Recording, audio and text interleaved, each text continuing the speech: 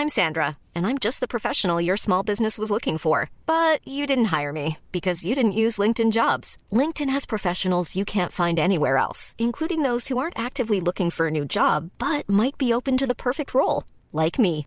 In a given month, over 70% of LinkedIn users don't visit other leading job sites. So if you're not looking on LinkedIn, you'll miss out on great candidates like Sandra. Start hiring professionals like a professional. Post your free job on linkedin.com/people today. Hello, my name is Stuart Miles and welcome to the Pocket-Lint Podcast. Dyson's been busy. It's launched not one but two new devices this week. The first is a hair straightener called the Dyson Corral that uses much lower heat to style, allowing the company to promise that it will cause half the damage of conventional hotter devices, while the other is an update to its robot vacuum cleaner range called the Dyson Hurist. Pocket-Lint Associate Editor Dan Grabham has visited the company's HQ in Malmesbury to see the new products and have a chat with founder Sir James Dyson to discuss the new products on offer and what's in store for the future. Meanwhile, I've interviewed Peter Mollman, founder and CEO of Trustpilot, about the importance of customer reviews online, how do they make sure that reviews are real, and some tips for you in spotting fake reviews over a real one. And away from Dyson and online trust, Mike Lowe, Pocket-Lint's review editor, joins me to discuss the new Oppo Find X2 Pro. Mike's been using the new Android phone for the last week and is here to tell us the good, the bad and the ugly. But first, back to you, Dan. Tell us more about the Dyson announcements this week. Well, they've got two big new products this week. The first is the Corral hair straighteners. They've been talking about sort of hair care for several years now, and they've been researching it for sort of about 7 years to 10 years, something like that. And this is the product of several years of work. And basically, it's designed to straighten in a way that doesn't use extreme heat. Basically, heat damages hair. So Dyson came at it from reducing the damage by 50%, basically. And it does this by having the plates that actually touch your hair they're not ceramic. There's formed of a magnesium copper alloy, which has got numerous slots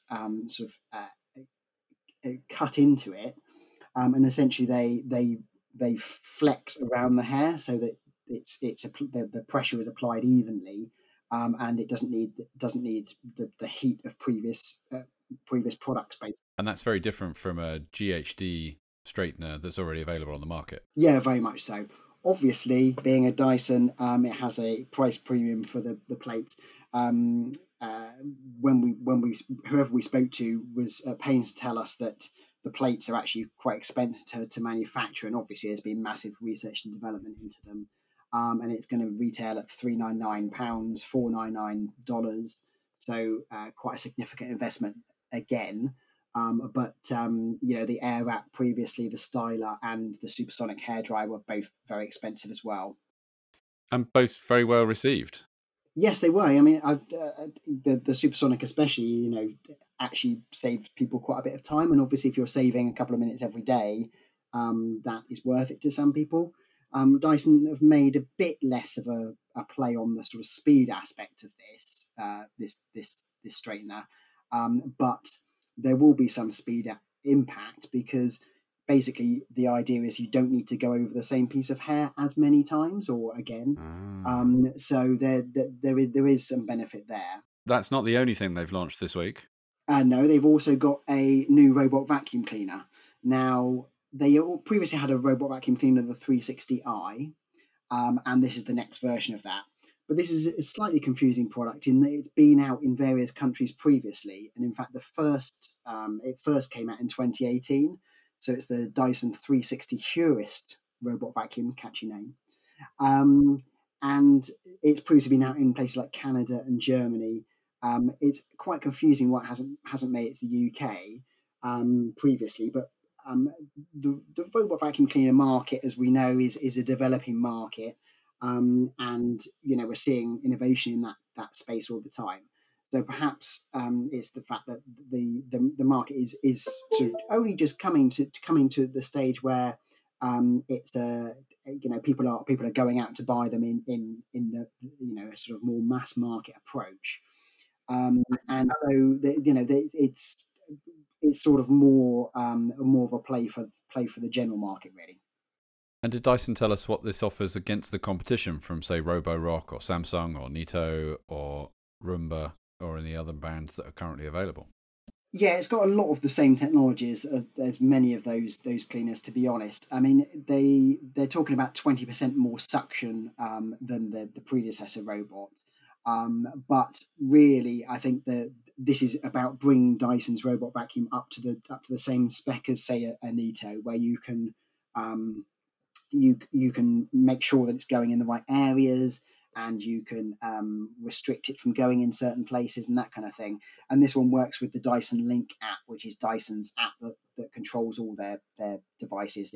Right. If you've got a connected fan, it will deal with that. It will connect to the light cycle light, that kind of thing. So it's it's more of an advanced play from that point of view. And finally, you actually got to speak to James Dyson himself this week. Did he have anything to add beyond the hair straighteners and the robot vacuum cleaner? Well, interestingly, we asked him about the future battery technologies that he's been working on. We know that Dyson have been working on battery technology in terms of the electric car they were developing and now are not, and also in terms of future devices. And so James said that he thought it was crucial to future product development that they develop their own batteries, basically, because and he said it's absolutely the future that they do that for them, because they're dependent on others for batteries at the moment, but they obviously don't want to be. And he was sort of saying, who wants to be tied to with a cord to a socket? He really thinks that's sort of the future. Interestingly, he also talked a bit about coronavirus and the impact there.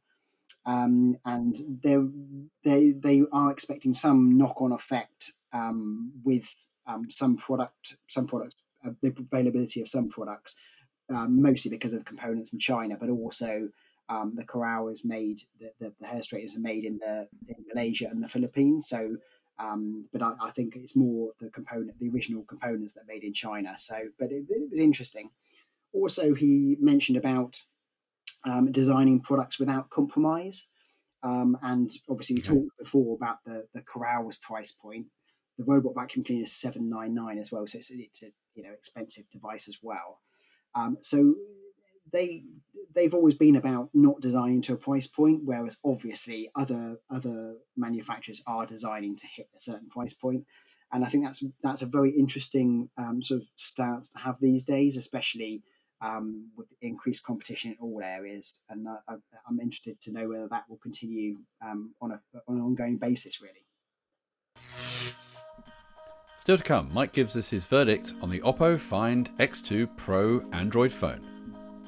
Very few cracks that kind of jump straight out, to be honest. And I think, given that the brand isn't as established yet, when people begin to, get more familiar, I suspect it will continue to grow. A recent study from Trustpilot has revealed an alarming distrust amongst UK consumers when it comes to brands removing or censoring legitimate consumer reviews across the internet, with 4 in 10 of us saying that they are very concerned about the freedom of speech. So how can we monitor trust online, and what are companies like Trustpilot doing to help rather than hinder things? I caught up with Trustpilot's founder and CEO, Peter Mulman, on a recent trip to the UK to discuss this and more. And I started by asking him how he came up with the idea of Trustpilot in the first place. Yeah, so I wanted to solve 2 problems. It was in 2007. E-commerce was just at the emergence. And on the one hand, I had people like my mom, who, when shopping online, would sometimes get bad experiences. And the information online was scattered. It could be hard to find out anything about a company online. And so I thought, why is there not an easier way for her to see what all the customers think? And why is there not one trusted site that will go through all the work? It's a lot of work to ensure that you can actually use the overall opinion to something useful. The other problem I had was I actually was running a little retail company. So I was selling electronics. But when people visited my website, they thought I was probably just a kid in a basement selling electronics. And the unfortunate part there was that was true. But I was also selling on the eBays of the world. And the beautiful thing there is that after every purchase, people are being invited to share their opinion. And so that's why on eBay, for example, the idea that there's a gentleman in Hong Kong who claims that if you send him some money, he'll send you his used cell phone, but it's as good as new. Normally, that would be crazy. But if 20,000 other people said, actually, he'll send that cell phone, and it is as good as new, it's a lot less crazy.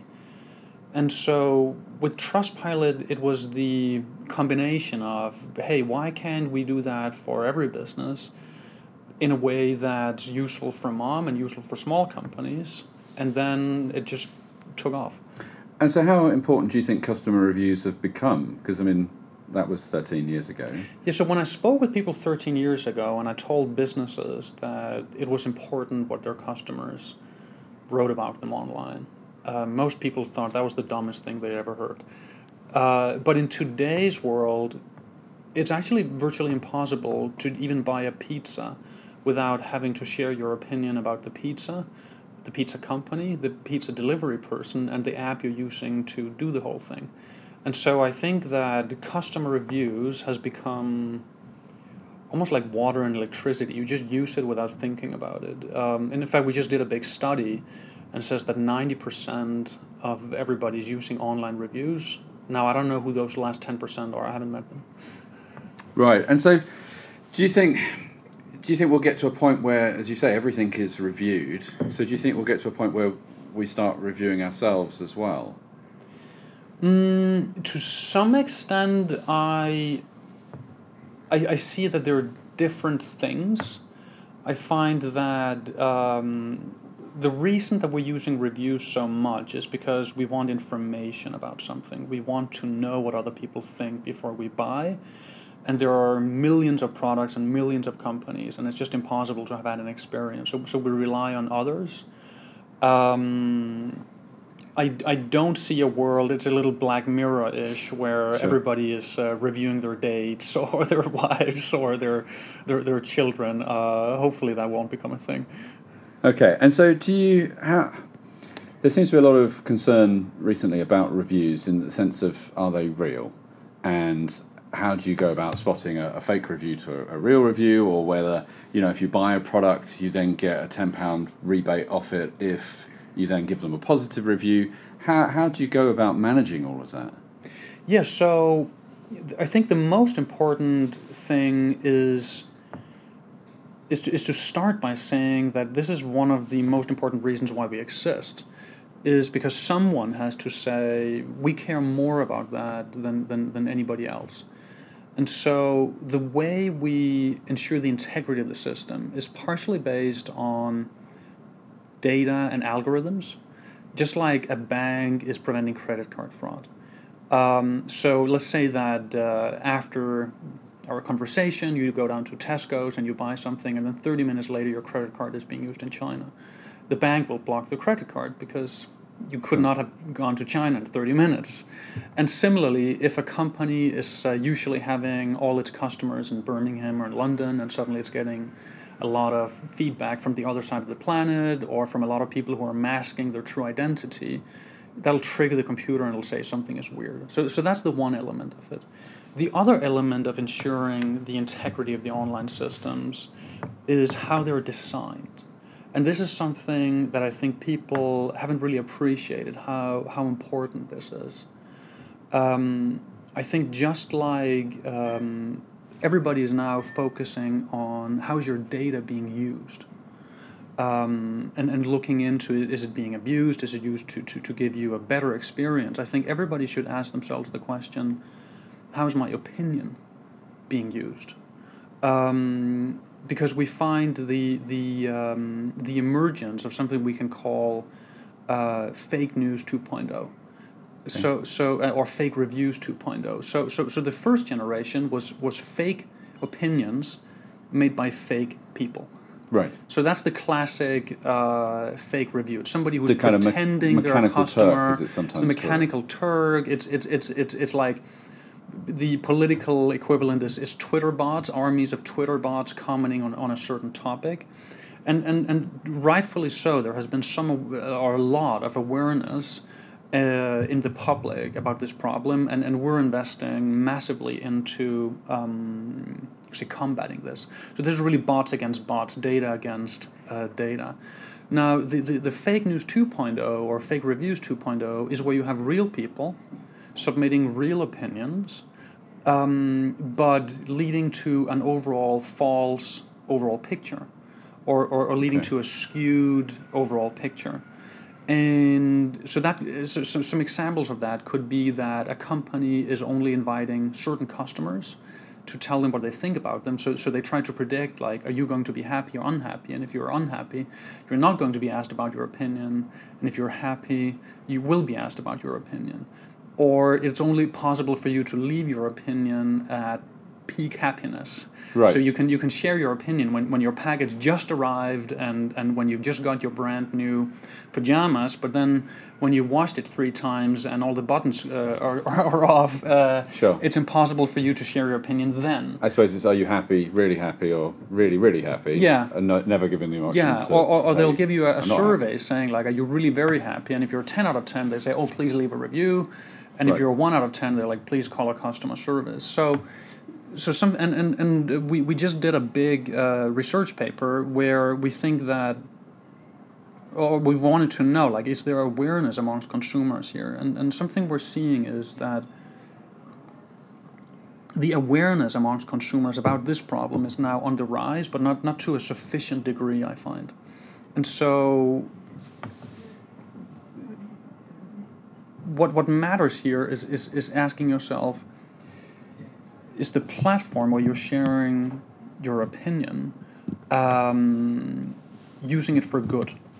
Okay. So, for example, is it possible that you're sharing your opinion, and can the business then decide if they want to show that or not? That's not a good sign. Is the opinion going to be public, even if it's negative? Can your opinion just be removed? And so that was a very long-winded way of talking about the second leg of ensuring the trust in the reviews, which is to say that the rules of the reviews platforms matter enormously, and the transparency of how companies are using them to the general public, and the transparency to you as a reviewer about how is the company interacting with that platform and why does that matter, is also enormously important. And so have you found over the years that this open transparency, this approach of companies saying, right, we're going to open ourselves up to the good and the bad, have you found it where they've gotten bad reviews and then by using that data being able to transform and turn it around, or is it just the negative reviews are negative? No, we're actually seeing a little bit of a revolution in the mindset of companies. So companies used to have this mindset that they would, the mindset 1.0 was that they would just catapult positive news to the villagers, like in the people, and say, yay, we're awesome. And that would be like a big advertisement campaign. And then the 2.0 was the companies woke up to the fact that, hey, actually, we can no longer say that we're awesome. We need our customers to say that we're awesome. So they would try to get 10,000 perfect reviews from hand-picked customers, and try to just not get anyone to say anything negative about them. Okay. And then, thankfully, the companies most companies are now realizing that that's actually damaging their trust much more than it's building their trust, for a couple of reasons. So first of all, I find that companies are more scared than they should be of negative reviews. We've done some very interesting tests where consumers actually trust the reviews more if there are some negatives, and that the absence of negative reviews is a huge red flag for people, because everybody knows that everybody makes mistakes, and everybody knows that nothing is perfect, or very few things are perfect. And so let's say you're buying a new digital camera and it's really cheap. You know that it probably doesn't have the best battery life, or maybe the lens isn't the best, but you want to know which one is it. Right. because you care about the one or the other. And similarly for companies, you want to know, okay, what mistakes do they make, and when they make a mistake, how do they react? And so internally at Trustpilot, we say that a good response to a negative review is 10 times as good as one good review. But then the final evolution here is just not the that companies realize we need to show some negative reviews, but also that this thing I started about with transparency, that companies realize that in the future it's going to matter as much how you get your reviews. That's going to matter as much as what the reviews actually say about you, because when consumers eventually will find out. So when consumers find out that you have been manipulating with them, that's an enormous trust contract breach. That's a little akin to election fraud. That even if it wasn't your opinion that was being suppressed in an election, the fact that some voters had their votes removed makes you lose your trust in the entire thing. And so we find today that just to sum it up, we find today that companies are increasingly saying, we'll invite everybody, we have nothing to hide, we use the reviews to improve our business, we use the reviews to get into a closer dialogue with our customers. We're using it to show that we care about the customers. And by doing all that in a transparent way, and by doing it in the public, it says so much more about us than this survey coming out. Like I was once on a plane in America, and they put me right next to the toilet, and the plane was overheated, and then I walk off the plane, and I get this like, dear valued customer, your opinion is important to us, and I'm just like, And so how do you, I mean, you must obviously have seen, over the time that you've founded and run the business, you must have seen plenty of customer reviews, some of which are real, some which are fake. If there was one tip for the listeners of how to sort of spot a genuine review, what's your kind of, have you got a tip that you could give the readers? I would actually say the tip is, don't try to spot the genuine review, because you can't. It's not about the individual review. It's rather about, can you spot how are all the reviews collected? Are they collected on a platform that you know of? Are you aware? Has the platform published its principles for how it's collecting the reviews? Have the company said this is how we're collecting reviews? Because one single review, it can be almost impossible to say if that's a right or wrong review. Is it a fake review? Is it just a person's opinion, or were they wrong? So you always need to look at the overall picture and how was that overall picture created. And so my best advice would be to say, does that level of transparency exist? If it doesn't exist, there are probably reasons for that. And all of that in mind, what's next for Trustpilot? So for Trustpilot, we're really doubling down on that transparency. We're doubling down on the principles. So for us, we want to be the most transparent reviews website, in the sense that we want to make sure that if you visit a company on Trustpilot, we need to give you that level of explanation. What is going on here? Is this a business that has never heard about Trustpilot, and so therefore they have not responded to reviews? Or is it a company that is inviting everybody in the right way, so we have a much more meaningful picture about it? It's about giving that level of explanation, a little bit like if you look up the Iraq War on Wikipedia will say, hey, this topic is really controversial. Right. And so it's about that meta level about the information, but trying to find a way to explain that to people in a way where it's not just like, when, for example, I find the cookie legislation is hopeless, because you read like a 30-page disclaimer, and this is how they're using my data, but that didn't make me any smarter, so I just accept the cookies. So what I'm asking myself is, how is it possible to explain this to people in 3 seconds in a way that makes sense?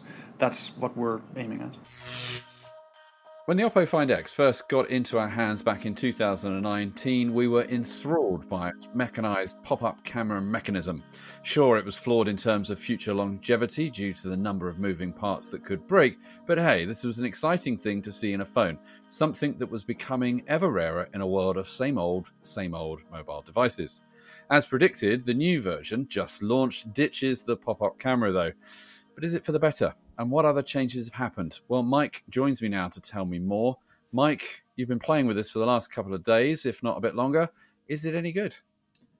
It definitely is, yeah. The thing is, obviously, as you've said, the really exciting thing about the original was it had this kind of massive pop-up camera mechanism that popped out, and this doesn't have that at all, which is perfectly fine because it doesn't really need it. It's got a little dink in the front of the screen, so you've got a little camera there, and that really solves the problem without doing the kind of grander mechanized form of it.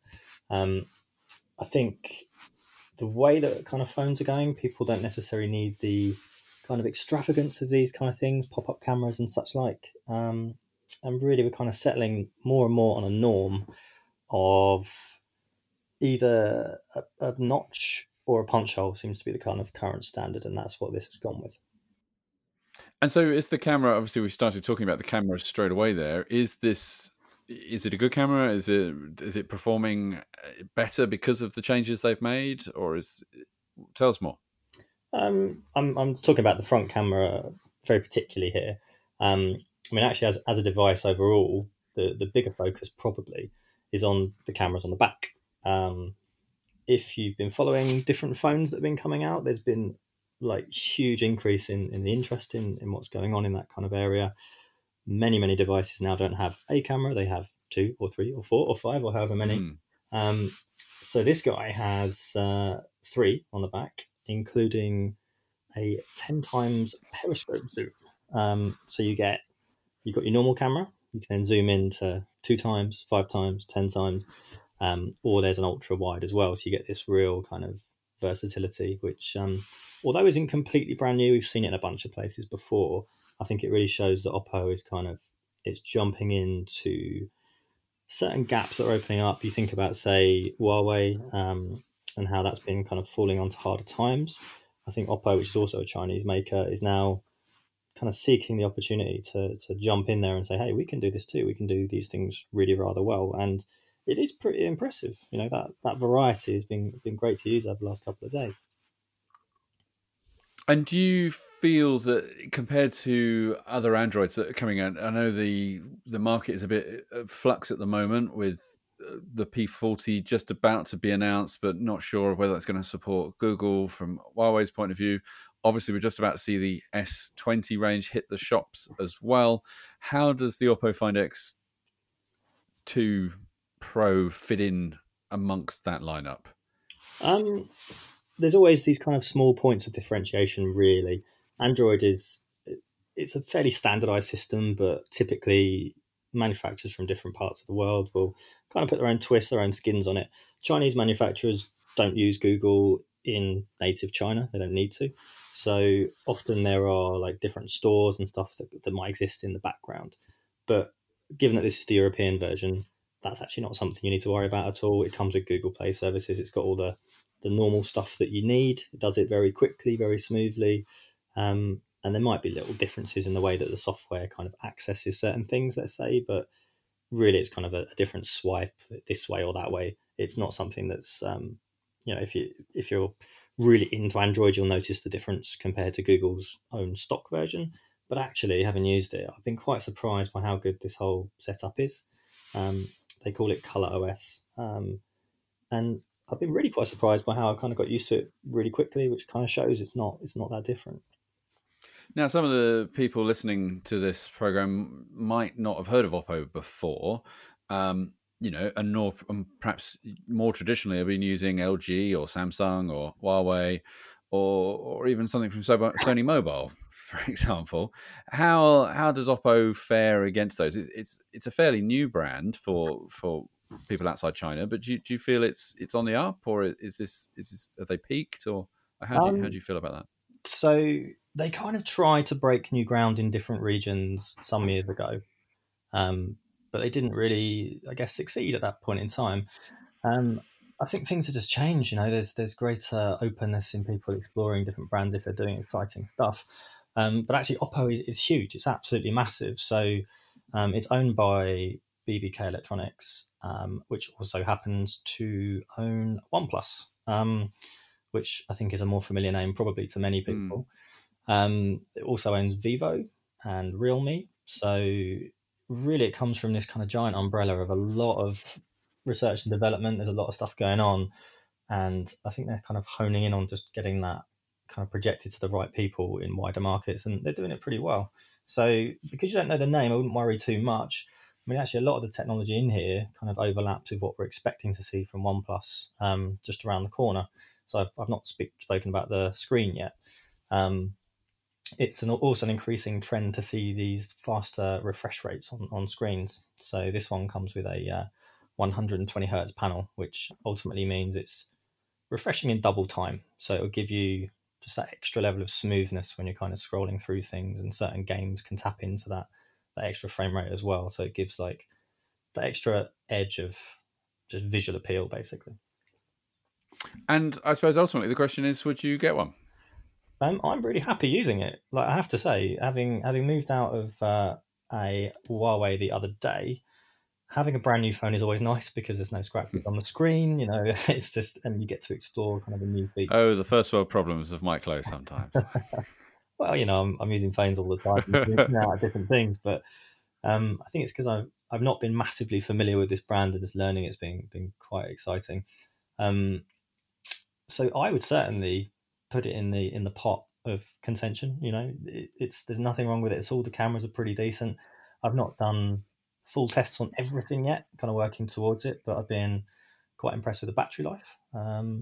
So very few cracks that kind of jump straight out, to be honest. And I think given that the brand isn't as established yet, when people begin to, get more familiar, I suspect it will continue to grow.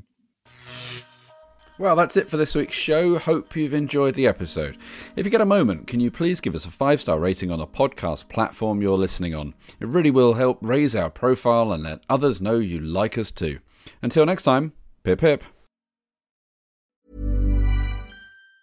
Mom deserves the best, and there's no better place to shop for Mother's Day than Whole Foods Market. They're your destination for unbeatable savings, from premium gifts to show-stopping flowers and irresistible desserts. Start by saving 33% with Prime on all body care and candles. Then get a 15-stem bunch of tulips for just $9.99 each with Prime. Round out Mom's menu with festive rosé, irresistible berry chantilly cake, and more special treats. Come celebrate Mother's Day at Whole Foods Market.